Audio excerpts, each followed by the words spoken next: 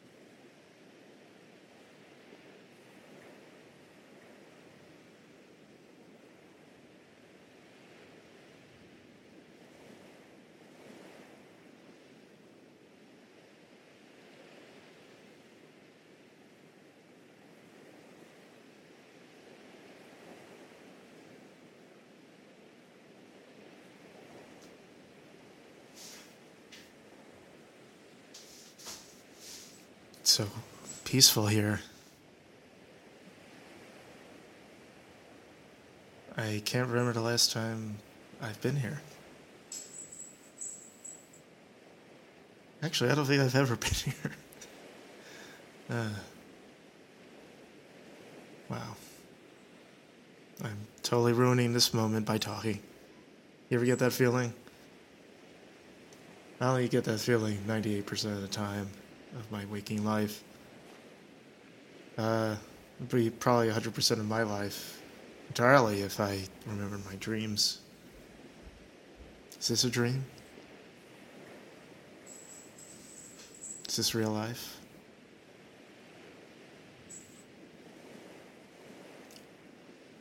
Seriously, I'm asking. This afternoon, officially, the owner of the New York Mets became someone who does not have the last name of Wilpon. I'm 37 years old. I know I look much younger, thank you. The surgery went well.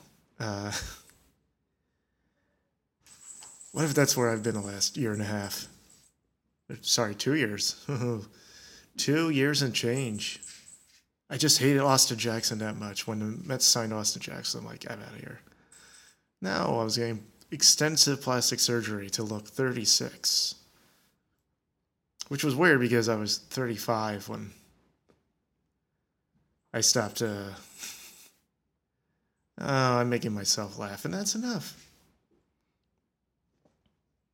Anyway, I was born in 1983, and at that point, Fred Wilpon was president of the Mets, even though he owned anywhere from 1% to 5%. 5% was the most he owned of the New York Mets. Nelson Doubleday and Doubleday Publishing owned the vast majority of the team, but Fred was allowed to be the president of the Mets and the more public face of Mets ownership because it was a dream come true for him.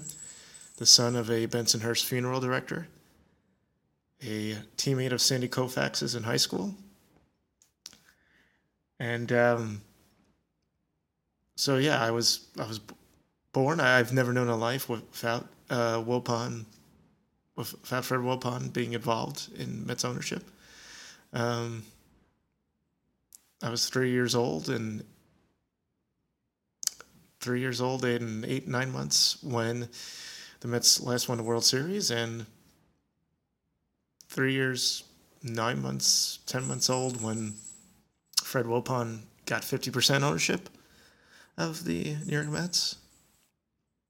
Coincidence? No. No. No. I love answering my own questions. It saves a lot of time. 2002, Fred Wilpon bought out Doubleday, had 100% of the team, more or less. Majority ownership, wasn't split. And things got even worse.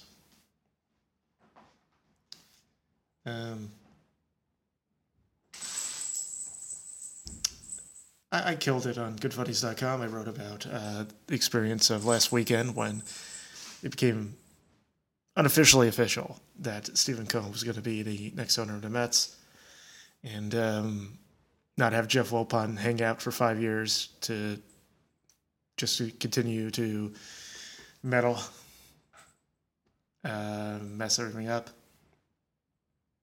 And it was officially official today, and I think right now the only 3 employees of the New York Mets are Stephen Cohen, Sandy Alderson, and John Rico. Not counting the players. So that's interesting. That's, Omar Minaya was let go. Sandy Alderson did specifically thank Omar for all his work. But that was interesting because he is good at evaluating talent. But when Omar came back in 2018, it was pretty messed up in a human standpoint, considering Sandy was still there and Omar was the previous general manager. Sandy was replaced Omar back in the day.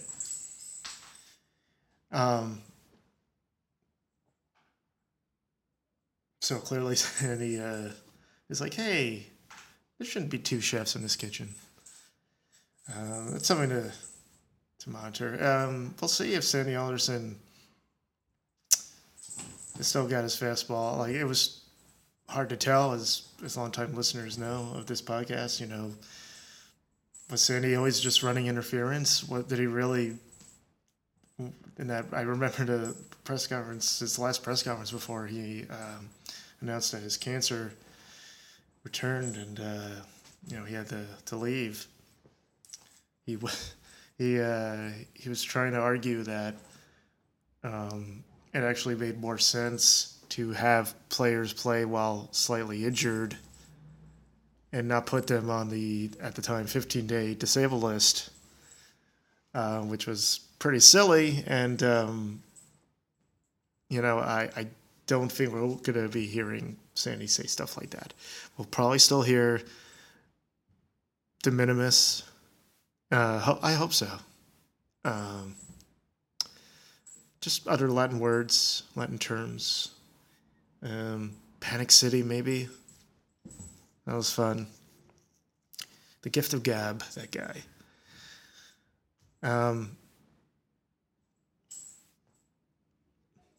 So here we are. The Sandman has re-entered. Stephen Cohen is the new owner. New World, Big Shiny Planet. All that jazz, Will Stephen Cohen spend $500 million on free agents? Probably not. He will disappoint us as Met fans because he is an owner of a sports team. That's what they do. That's part of the job description. He will no doubt have a meeting soon, if he hasn't already, in a dark room with Robert Manfred and Jerry Reinsdorf and the Lords of the Realm, where it will be explained to him that there is a salary cap. And they're not talking to luxury tax. Otherwise, their favorite pet is going to lose an eye. I know, that it is sick. I know.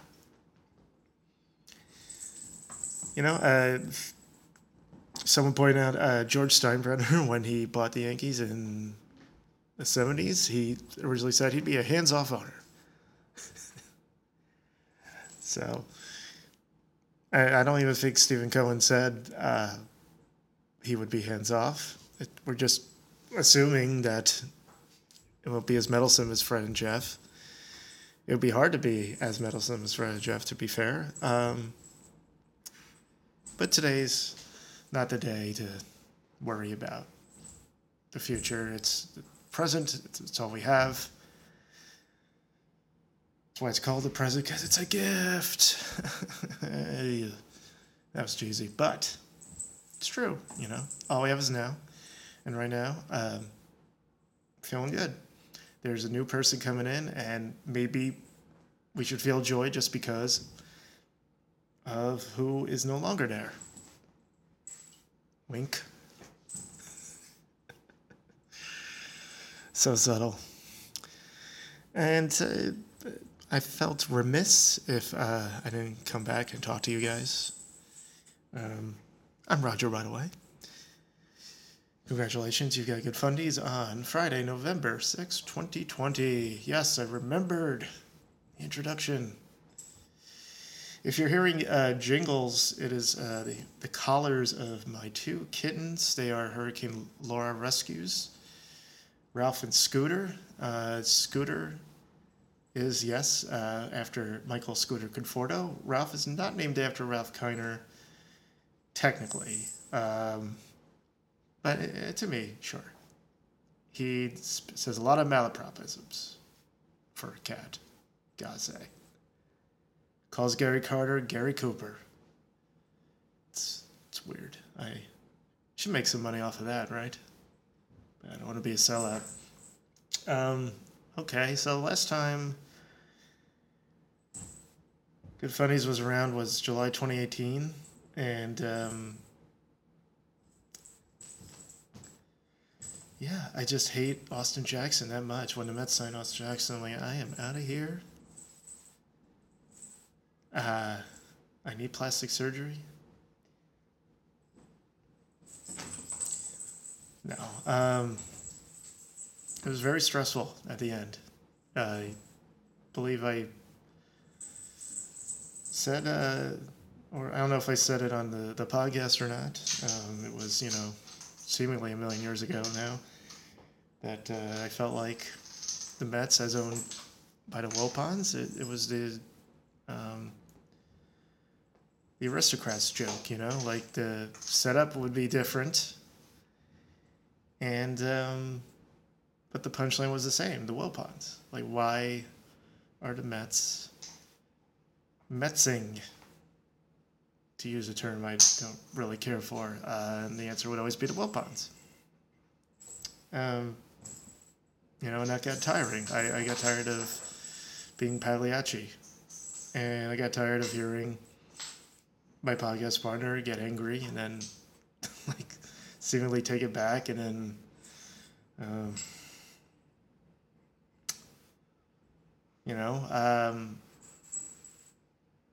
it was rough. I lost my identity, or my identity was completely subsumed by this podcast, this media conglomerate.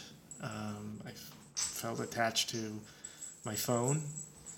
I felt obliged to tweet 50 times a day, and that's not a hyperbole. I'm pretty sure I tweeted at least 50 times a day, most game days. I had what's it called? Eye twitch. My eye twitch. My right eye kept twitching. My sleep wasn't great. I was overweight, and it was just bad news. And I resented this podcast and the Twitter account and the Instagram account and Met fans in a way, and Twitter entirely, and Facebook, because I felt like I wasn't giving myself time to write about baseball generally, and there was a world outside of the Mets, and by wonderful happenstance, actually, for what I recall, I quit Good Fundies, and the very next Met game, I purposely didn't watch it. I didn't watch the first 2 weeks, and the first game I had soccer on, and football to some of you. I had soccer on. I was doing work, and I checked in to see how the Mets were doing, and that was the game they lost, I believe, 24-3, or 23-4, or 47-2. So I got out just in time. I still have not seen that game. Can you believe it? I can believe it because it didn't happen to me.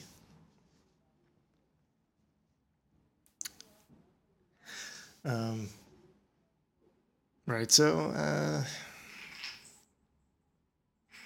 I quit Twitter, and my sleep got better. My eye twitch gradually went away, and by great circumstance, maybe a week after I came back to Twitter, so I guess late August, Patrick Dubuque at Baseball Prospectus asked me to join Short Relief, and that was fun. And then it's into 2019.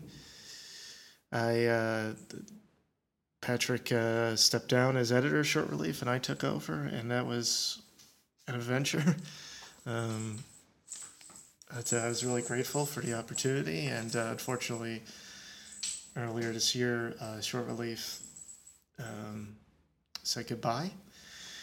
I was told repeatedly that it wasn't my fault, so I only think it was kind of my fault. Only 50% of the time.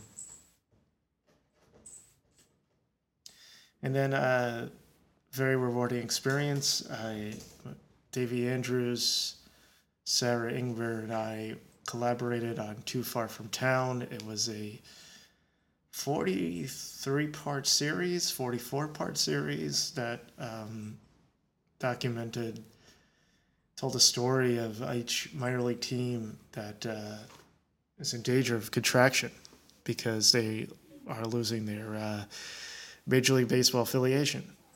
And Sarah did most of the artwork, and Davey wrote us at least one song for each team, and I wrote an essay for each team. Davey did a little of everything. I even wrote and recorded some songs. They are interesting, to say the least. I don't know.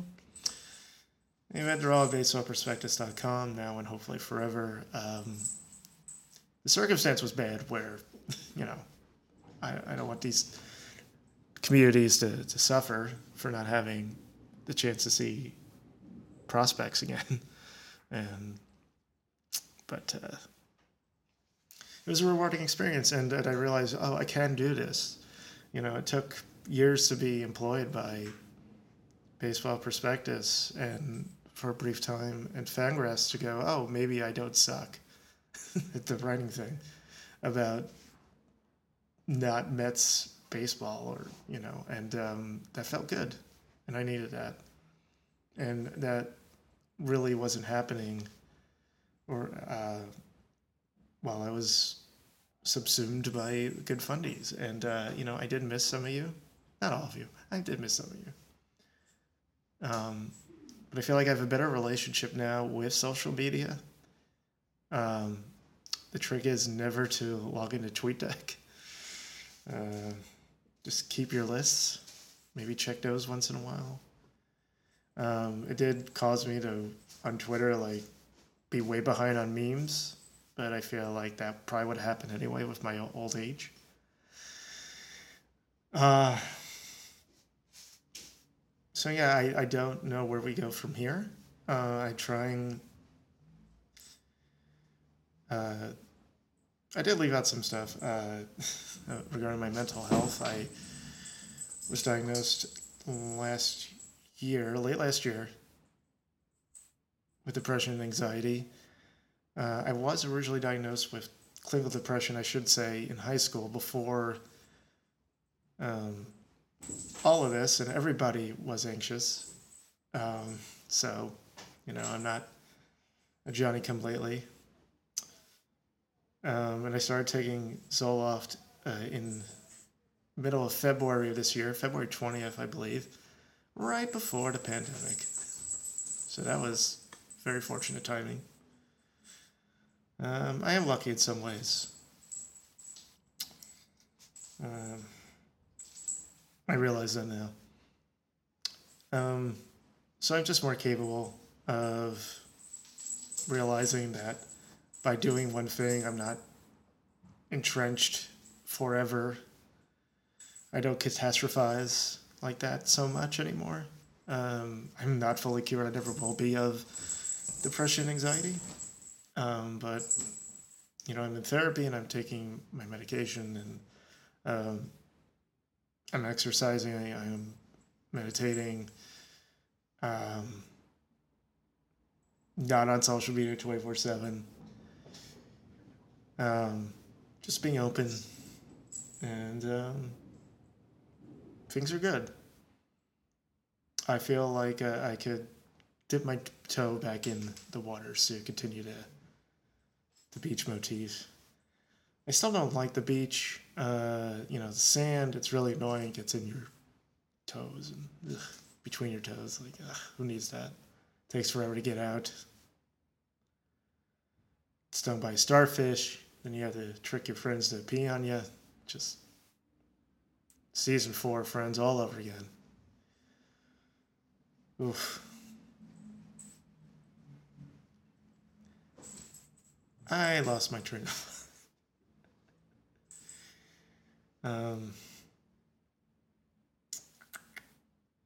yeah, I miss this a little bit.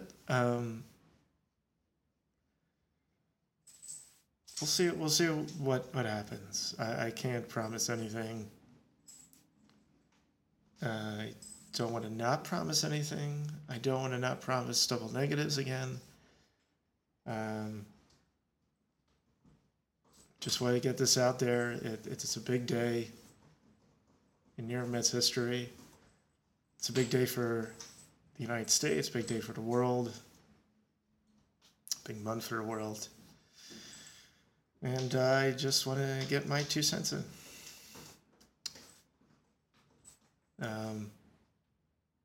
Because I know you miss my sonorous voice.